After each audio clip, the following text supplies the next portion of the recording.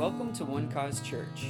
Here is another inspirational message from Senior Pastor Eric Holler. Let's go to the book of Hebrews tonight. We are going to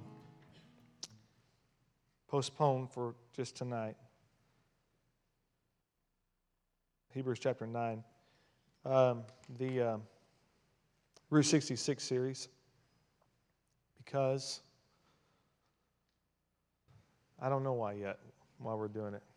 But we're doing it. Where did my wife go? Well, she had markers in her hand.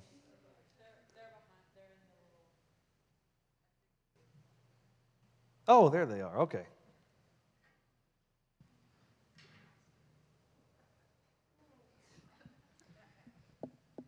Hebrews chapter 9. Hebrews chapter 9. Let's see here. Forgive the crudity of this model that I'm drawing. I do not claim to be an artiste, but I can give you a rough draft, all right? This isn't exactly the dimensions, but it is similar, okay? Let's just do this. Now, Hebrews chapter 9, I want us to read for just a moment.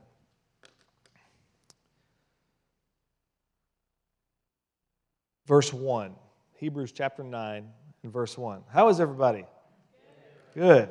Glad you're here. Oh, by the way, I just want to say that send greetings from Pastor Roxanne and Miss Deb. That's where Heather and I were on Sunday. They had invited us some time ago to be a part of their ministry anniversary. And so it was an honor to be there. They wanted me to be the speaker. And so we had a great time celebrating with them. They've been in ministry for 25 years. And they've been pastors of that church now for 14 years.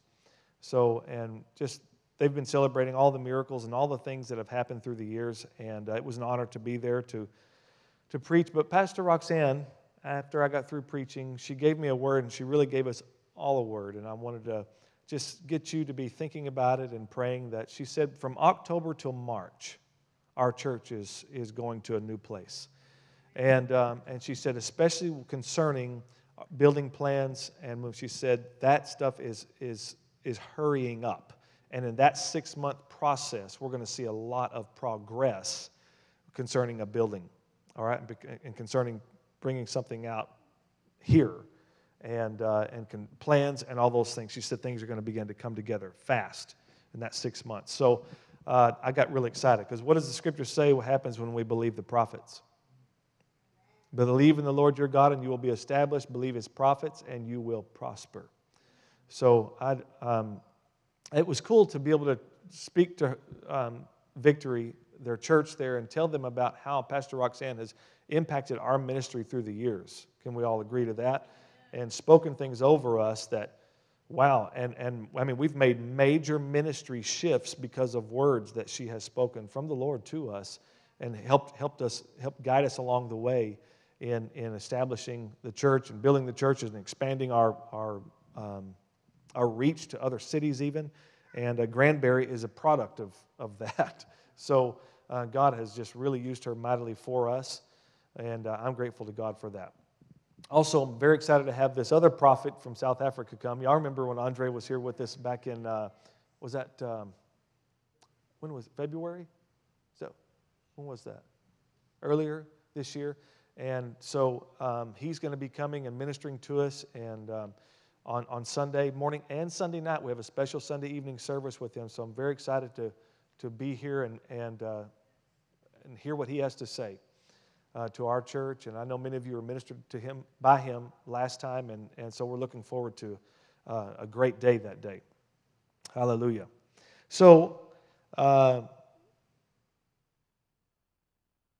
where are we? Hebrews 9. Let's go to Hebrews chapter 9. Verse 1, let's read then. Then indeed, even the first covenant had ordinances of divine service and the earthly sanctuary.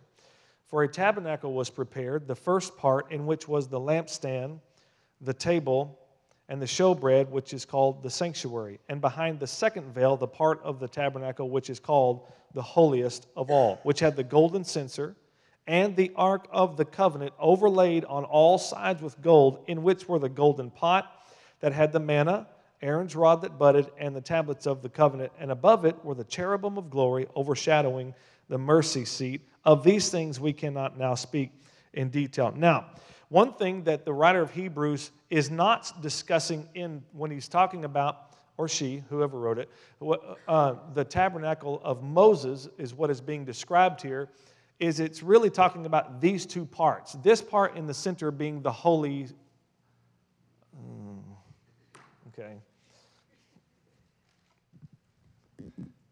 the holiest of all. We'll call this the holiest. This is the holy place. All right? And it mentioned the articles that are in the holy place, and then the holiest place. And what was in the holiest place? The big thing, the box. The box that housed the presence of God, called the Ark of the Covenant. But outside here was called the outer court. Now, this is as far as people like us could go. Gentiles could have a part in worship, but they could only go as far as the outer court. Okay? Out here, there was the laver and the big, what was that thing called, Stephen? Before they did all the sacrificing. Yeah. The altar. Sorry, thank you. The altar. Should know a word like altar. Come on, Pastor, get it together. All right, so there is this process, if you will, to get from the outer court to the holiest place. There are two veils. There's a curtain here to enter the holy place, and then there's a curtain here to enter the holiest place. Priests could go here into this holy place and do the services of worship, but only one could go, called the high priest, into the holiest place, and his life was not guaranteed, even in being in that place. He had to have everything perfect, everything in line, otherwise it was death, sure death for him. Okay? And he would go in there with blood. He could not enter that place without blood, and he would take that blood and he would sprinkle it there on the mercy seat, the scripture says, for his sins and the sins of the people. Okay? And so this is the holiest place. And in that box, or in that ark, was the tablets of the covenant, known as the law. There was Aaron's rod that budded, and then there was the manna that the Lord had provided to feed them in the wilderness all those years. So, but there was a process to get to, or to experience, I should say, the presence of God. Now, I want you to go to Acts chapter 15. Acts chapter 15.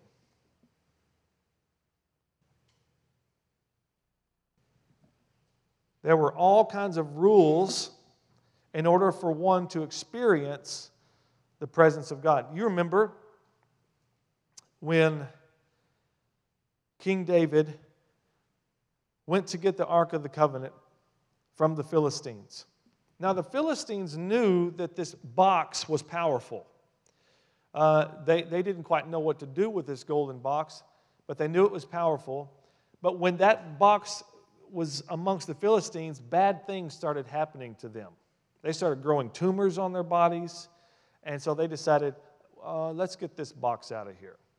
So they emailed David and asked him to meet them in a public place, and that's where they gave him the box back. Okay?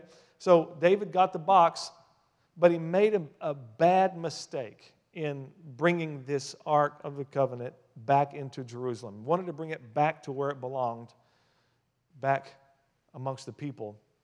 But David made a mistake. Apparently, he got a little casual about it, and so they constructed a cart that was pulled by oxen, and they set the ark up on that cart and began to walk the ark back in a kind of a parade of praise and worship. And as they're going along, the scripture says that the ark shook because the ox stumbled, and so it caused the ark to shake. And poor Uzzah, a man by the name of Uzzah, reached out to steady the ark, and when he touched it, he dropped dead. So then David freaks out. I mean, he gets scared. And imagine this, he's afraid. He's afraid of God. He's also angry. But now he's going, I don't want this here now. This is not good. And a man by the name of Obed-Edom. Everybody say Obed-Edom. Obed-Edom. Okay, Obed-Edom standing out in his front yard watching the parade go by. As he's watching it go by, he sees Uzzah touch the box, drop dead, and then everything stops. And then he sees the king turn around and point to him and say, we're going to put this at your house.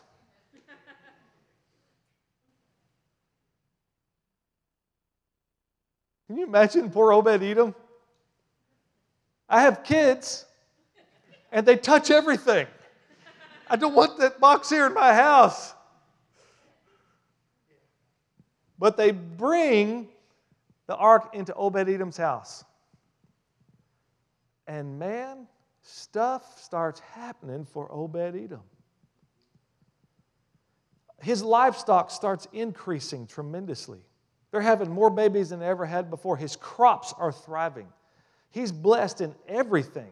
The kids are all well behaved. The wife is submitting like she should and making him dinner every night and rubbing his feet. I don't know. That's what's up here. I'm sorry. I mean, things are good. There's harmony in the house, and he's prospering on every side. For 3 months, this is happening. And Obed-Edom is obviously loving this experience. Why? Because the presence of God is there. And so now, word gets to David that things are good in Obed-Edom's house. So that he says, okay, well, that blessing should be for the entire nation, not just for a household. Let's go get the box and bring it back where it belongs. So we need to read the law and figure out exactly how we need to do this so nobody dies in the process. And so then they saw, according to the law, that the priests themselves bear the ark on their shoulders. They slide these poles into these rings that are attached to the ark, and they carry it in on their shoulders as it was supposed to be, as God had ordained it. And so they brought the ark back to Jerusalem. But it was a process. They had rules. There were regulations. There were laws set in place by God. Interestingly enough, David did not take this Ark of the Covenant and go put it in the tabernacle of Moses. He didn't put it in this place. David took it and set it in the midst of a tent. Just a tent. And he opened up the sides of the tent, like they do for the circus. Opened up the sides of the tent, and he made an announcement. Anyone can come and worship here. You can come directly into the same room as the ark and worship God freely. Not just the Jews, he welcomed the Gentiles to come. And do you know what God did? He allowed that to happen. Even while at one place, the Jews were still over at the tabernacle of Moses, minus the ark, still going through their Jewish motions, while this is some kind of suspension in all of that David makes this decree and says all can come worship. And so all came, and as many as wanted to come and worship God, they could all come into the very same room with that Ark of the Covenant in their midst. And no one died because of it. Acts chapter 15. Have y'all found it yet? Joel, Amos, Acts.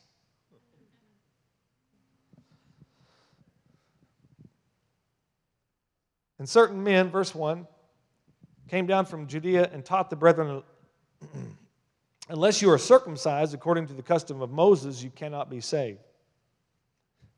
Therefore, when Paul and Barnabas had no small dissension and dispute with them, they determined that Paul and Barnabas and certain others of them should go up to Jerusalem to the apostles and elders about this question.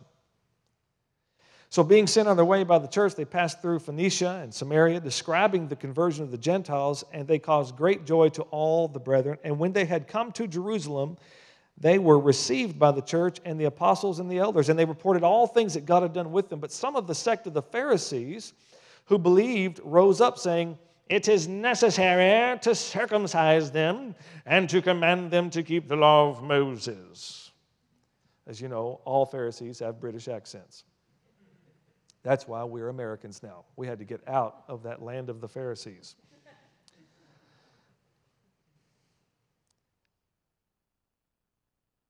Now the apostles and elders came together to consider this matter.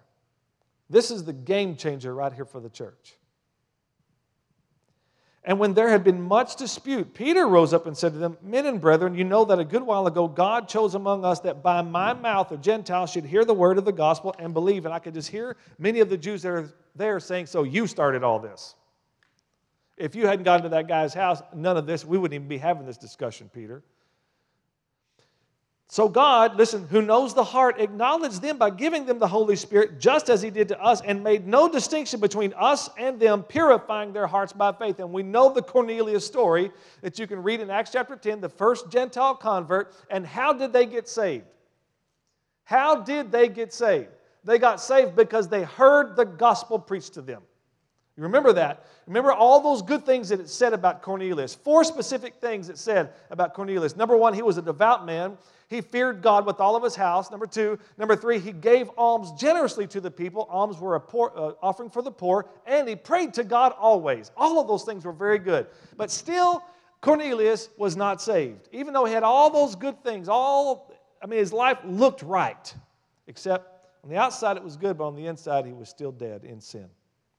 But God made sure that Peter showed up at his house through angelic visitation. You know the story. And what the angel told Cornelius, and we read this part in Acts chapter 11, verse 14. The angel told Cornelius, "Send men to Joppa and send for Peter, and he will come. And when he comes, he will tell you words by which you and all your household will be saved."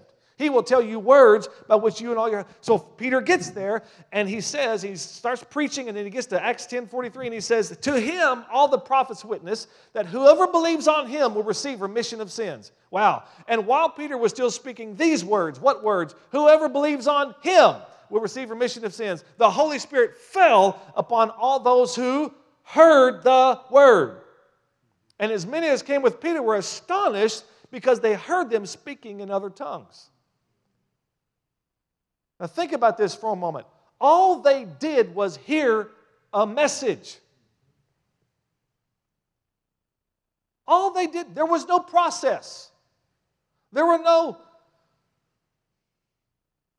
religious gyrations. There were no hoops to jump through. It was they had to hear a message, and when they heard the message, their entire lives changed. And then Peter gave us understanding of what was going on the inside of the hearer. He said God purified their hearts. When they heard that message, God purified their hearts by faith. And he's proved it by giving them the gift of the Holy Ghost. Because we know what Jesus said. These signs will follow those who believe. And one of those signs of a believer is they speak in new tongues. So when Peter heard them speaking in tongues, he said, "These guys are believers." How did that happen? We didn't say a prayer.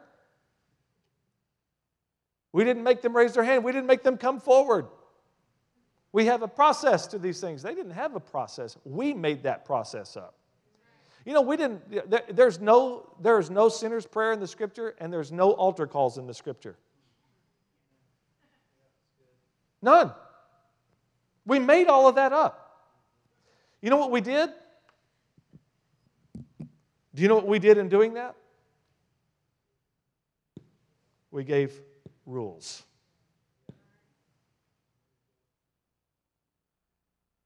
So, Acts chapter 15, now look at this. We've got to keep reading. So God knows the heart, acknowledged them, verse 9, and made no distinction between us and them, purifying their hearts by faith. Now, therefore, why do you test God by putting a yoke on the neck of the disciples which neither our fathers nor we were able to bear. Why are we giving them rules that we couldn't even keep? That's what he's saying. But we believe that through the grace, aren't we grateful for the grace? The grace of the Lord Jesus Christ, we shall be saved in the same manner as they. Then all the multitude kept silent and listened to Barnabas and Paul, declaring how many miracles and wonders God had worked through them among the Gentiles. And after they had become silent, James answered, saying, Men and brethren, listen to me. Now, who's James? This is James, Jesus' brother. This is not James the apostle. This is James, Jesus' brother, who would later write the book of James that you have in your Bible. Okay? James stands up and he says, listen to me. Simon has declared how God at the first visited the Gentiles to take out of them a people for his name. See, something was happening to James as he's listening to these testimonies and as he's listening to Peter talk about what happened at Cornelius' house. All of a sudden, a light comes on in James's heart and mind. That is the revelation brought there by the Holy Spirit that reminded him of a scripture. Now watch what happens. And with the words of the prophets, and with this, the words of the prophets agree, just as it is written, after this I will return and will rebuild the tabernacle of what? Of David, which has fallen down. I will rebuild its ruins, and I will set it up so that the rest of mankind, who's that? That's you. That the rest of mankind may seek the Lord. Even all the Gentiles who are called by my name, says the Lord, who does all these things. Known to God from eternity are all his works. Therefore, I judge that we should not trouble those from among the Gentiles who are turning to God. Wow. Now listen to me. Let me remind you, James is a Jew and a half. Just read the book of James. All right? And what he says is what is on us to do is not on them to do. The way the gospel affects our life is different from the way it affects the Gentiles' life. And we need to make sure that we keep that distinction. Yeah, our life is believe on the Lord Jesus Christ, and we walk by this law because this law is what identifies us as a nation. We are circumcised and we keep the commandments. We're all saved the same way.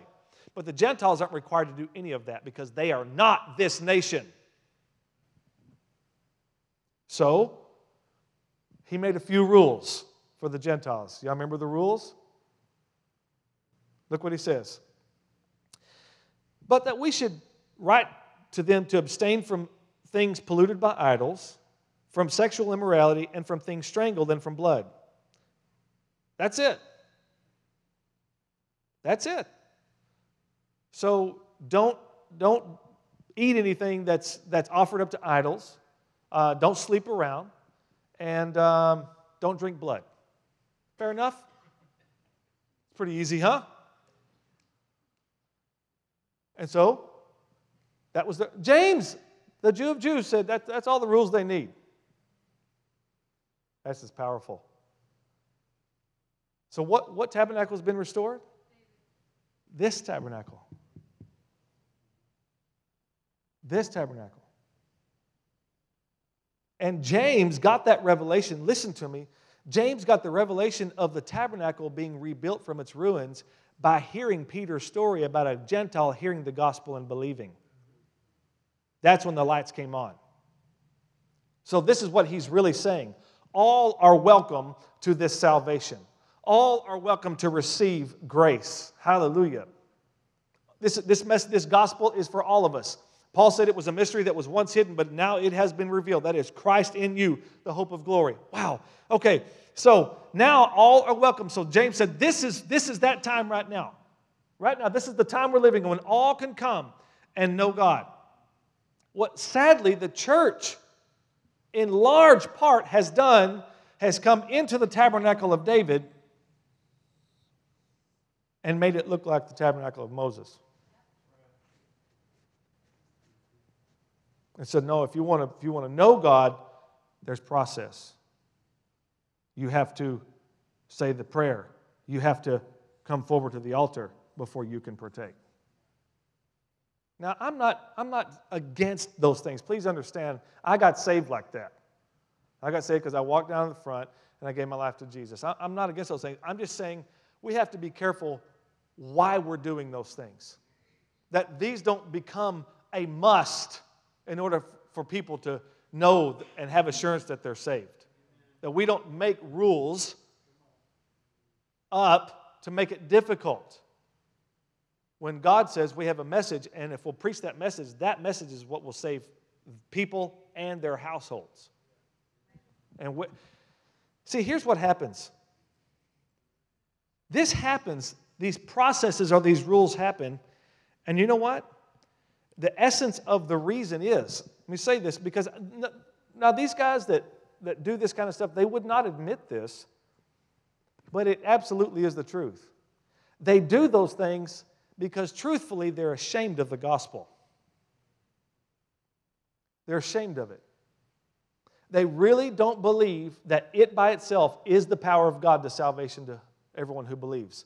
So they say the gospel plus you need to do this and you need to do this and that, and then it will be authentic, then it will be real. So they're ashamed of it. And that's why Paul said, I'm not ashamed of the gospel. It's the power of God to salvation to everyone who believes. So this isn't about process. This is about preaching a message and seeing if they'll believe. That's it. And listen to what happens. They heard. Now go over to Galatians for just a moment. I'm almost through. Is this all right tonight? Are you learning something? All right, Galatians chapter 3. Do you have that, honey? Oh, no. Oh, you're playing. All right, so I'll go. I'm just kidding. I'm kidding. She wasn't playing. Oh, Lord, I'm going to get it when I get home. I just really sense the Lord wants us here a long time tonight.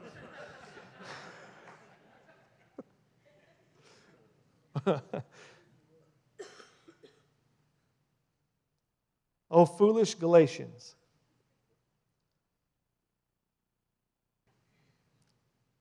Before we read that, let me read something to you. Okay? Remember, Galatians is Paul's, look at these glasses. Galatians is Paul's defense of the gospel. And he comes here to this church, these churches in Galatia, and he sees a problem. He sees that someone has come in after him and preached another gospel. And do you know what the other gospel was? It wasn't Mormonism. It was Judaism. The other gospel that came in was one that said, you have to keep the law of Moses and be circumcised. They tried to make Jews out of Gentiles. So Paul is coming back. He's writing this letter, I should say, to defend the gospel. Remember when he said, if anyone, even if I or anyone else or even an angel from heaven comes and preaches any other gospel to you than what has been preached, let him be accursed. Or in Texas terms, let him go to hell. Okay? I think that's where Davy Crockett got it. You may all go to hell, but I'm going to Texas. Quoting scripture.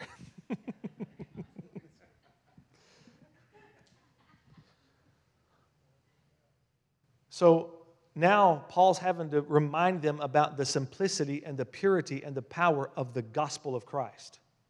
Now look at chapter 3 now. Actually, no, not yet. Not yet. Don't look there yet. Paul says, I'm just going to read part of chapter 2. You don't have to bring it up, Lisa. I'm just going to read this to me. Or to you, I should say, and me. Yet, listen to this. After 14 years, I went up again to Jerusalem with Barnabas and also took Titus with me, and I went up by revelation and communicated to them that gospel which I preach among the Gentiles, but privately to those who were of reputation, lest by any means I might run or had run in vain. Yet not even Titus, who was with me, being a Greek, was compelled to be circumcised. Even Titus, who was with me, the Jew, was not compelled to be circumcised, because Paul's saying, I didn't put that burden on him. I didn't teach him that because I preached the gospel to him. And this occurred because of false brethren secretly brought in, who came in by stealth to spy out our liberty which we have in Christ. There's only one thing that Paul can be talking about here. All right? How are they spying out their liberty? They're sneaking into the locker room and they're seeing if these guys are circumcised or not. Yeah, very creepy. That's how they're determining if they're Jews or Gentiles. What a bunch of weirdos.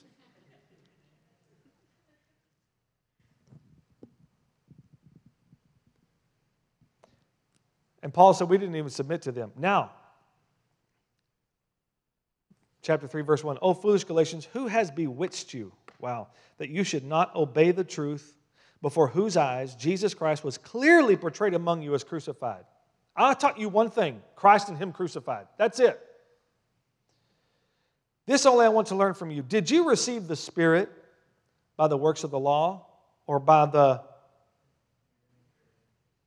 Now think about this. He didn't say, did you receive the Spirit by the works of the law or by exercising your faith? He said the hearing of faith. Wow. What happened to Cornelius and him? The Holy Spirit fell upon those who heard the Word. The Word of God is, this gospel is so powerful. And watch this. Where are we? Are you so foolish, having begun in the Spirit? So the hearing of faith is being in the Spirit. All right? Having begun in the Spirit, are you now being made perfect by the flesh? Have you suffered so many things in vain, if indeed it was in vain? Therefore, He who supplies the Spirit to you and works miracles among you, does He do it because you follow the rules? Does He do it because you go through the process? Does He do it because you prove yourself over time that you're worthy of a miracle? Is this how God supplies the Spirit to you? Is this how God works miracles among you? Does He do it by that, by the works of the law? Or, again, by the hearing of faith?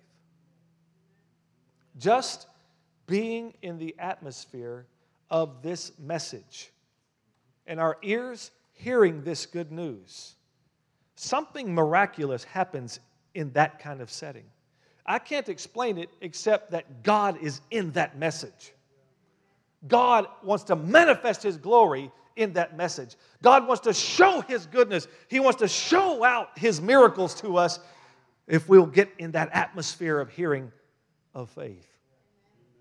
Romans chapter 10 says it like this. Bear with me for a moment.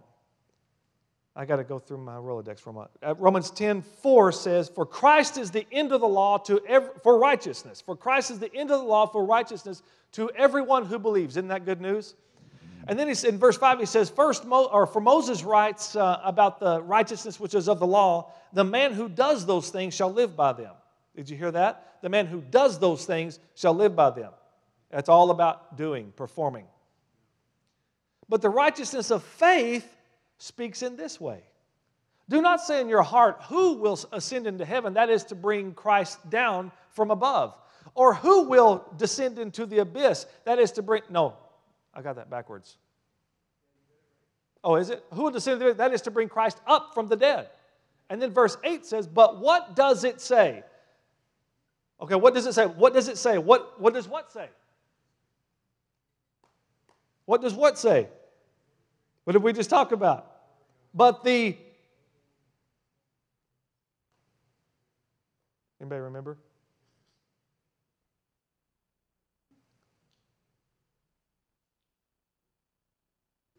What did verse 5 say? Verse 6, I mean.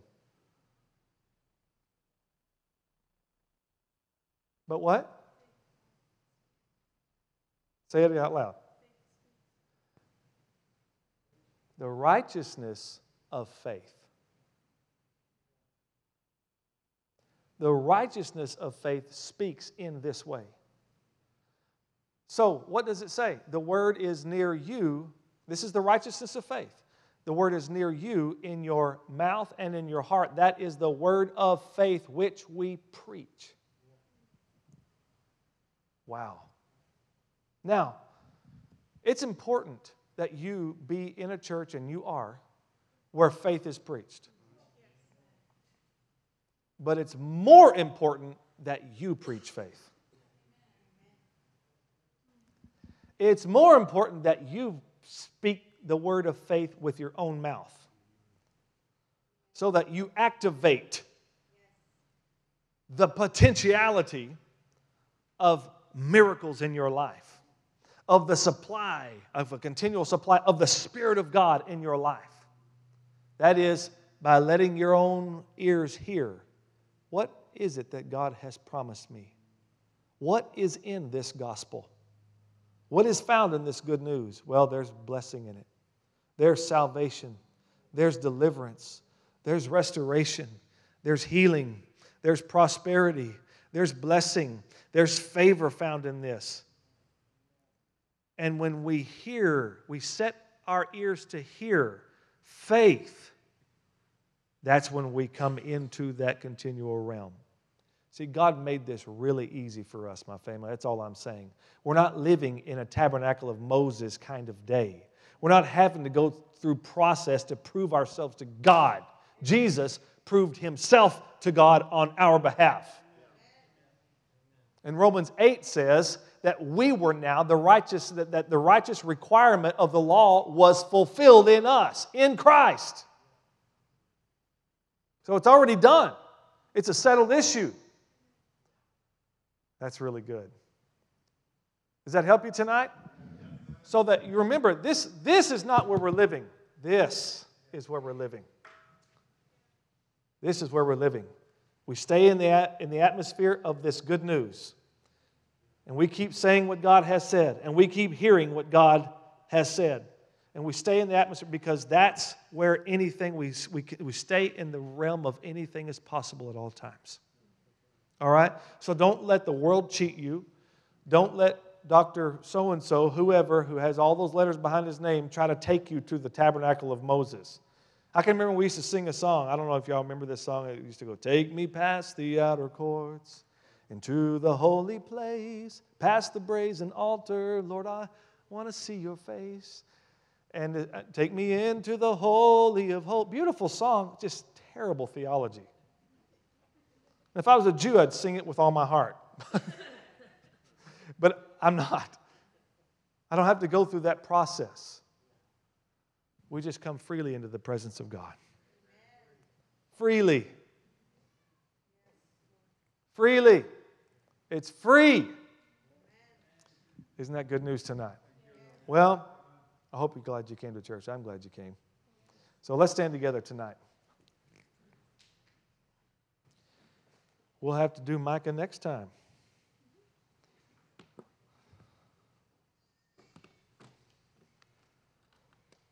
Praise the Lord. Praise God. Praise God.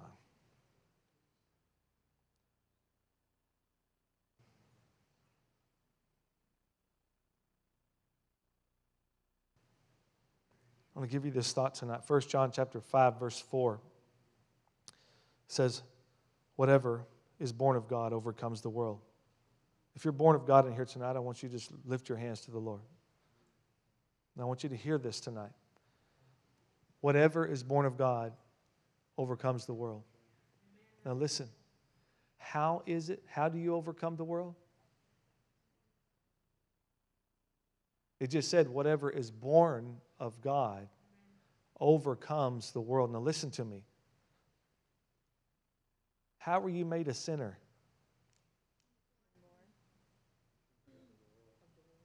You were born of the world. Yeah, you were born of Adam. So you didn't have to do anything to be a sinner? You had to just be born? So you don't have to strive to overcome? You just have to be born. You have to be born of God. And the scripture says whatever is born of God overcomes the world. And this is the victory that has overcome the world. Not is trying to, not will, has overcome the world, even our faith. Faith is how you became born of God. All I'm saying is, all you had to do is believe. All you had to do is be born of God, and you've already overcome, my family. We're not hoping to overcome. We already have overcome because we were born the right way. Hallelujah. We were born again. And so you can't help it now. When you walk into your next victory, which you will, when you experience your next deliverance, and you will, when you receive the full manifestation of your healing, and you will, when you experience restoration in your relationships, hallelujah, and you will. And others say, how does that happen? I can't help it. I was born this way. I was born to overcome. I was born for victory. This always happens for me. I don't even have to strive to make it happen. Jesus did all the striving for me. Hallelujah. All I did was believe Him. I believed the message. I keep hearing about these signs and wonders and miracles. I keep myself listening to this good news, and it changes my life, and it revolutionizes my entire world. It brings peace to my family. It brings peace to my mind. It brings peace to my sleep. Hallelujah. It increases me on my job. It gives me favor everywhere I go. Because you were born to overcome. If you're born of God, you've already overcome. So when you're facing the trials in this life, when you're facing difficulty, you say, "I know I wasn't born for this. I was born to overcome." Adversity might be where I am, but it's not where I'm staying. This isn't the end. Hallelujah. He is able. God is able. God is able, who is on my side, to make all grace abound toward me. All grace abound toward me. And He has the ability, no matter how I found myself in this situation, whether it happened to me or I happened it to happen to me. However it happened, I can know this. All things work together for good to those who love God, to those who are called according to His purpose. So I know because He loves me, for I am persuaded. Can I leave you with one last scripture tonight? I am persuaded that neither death, nor life, nor angels, nor principalities, nor powers, nor things present, nor things to come, nor height, nor depth shall be able to separate us from the love of God, which is in Christ Jesus our Lord. Thank you, Lord, for that. Come on, why don't you just praise Him and thank Him for His love tonight. Thank Him that He loved you. Thank Him that He'll never stop loving you. Hallelujah. And so there's nothing that can stop that love, that can keep you from it. Thank you, Lord, for that. Lord, I thank You now that Your blessing is on Your people tonight as they leave from this place tonight. Thank You, Father God, that they are blessed and they will be a blessing, that You increase them, Lord. Lord, I thank You for the favor of God that surrounds them as with a shield. Thank You, Lord, that You have given Your precious angels to us as ministering spirits, as servants, Lord. Lord, I thank You that those angels keep us in all of our ways, that they protect us, guard, preserve, and keep us. And Lord, I thank You, God, that Your people, Lord, are blessed of God. They are blessed. They're not striving to get blessed. They are already blessed. Thank You that You have created them overcomers. Thank You, Lord. As Paul said, yet in all these things we are more than conquerors through Him who loved us. Thank You that they go in victory tonight. They go in grace. And thank You, Father God, that they shall have nothing missing and nothing broken in their lives. Shalom, shalom. Perfect peace. And now may the Lord bless you and keep you and cause His face to shine upon you and be gracious unto you and give you peace. In Jesus' name, amen. Thank you for listening, and we hope you enjoyed the message. For more information about One Cause Church, please visit us online at onecausechurch.com.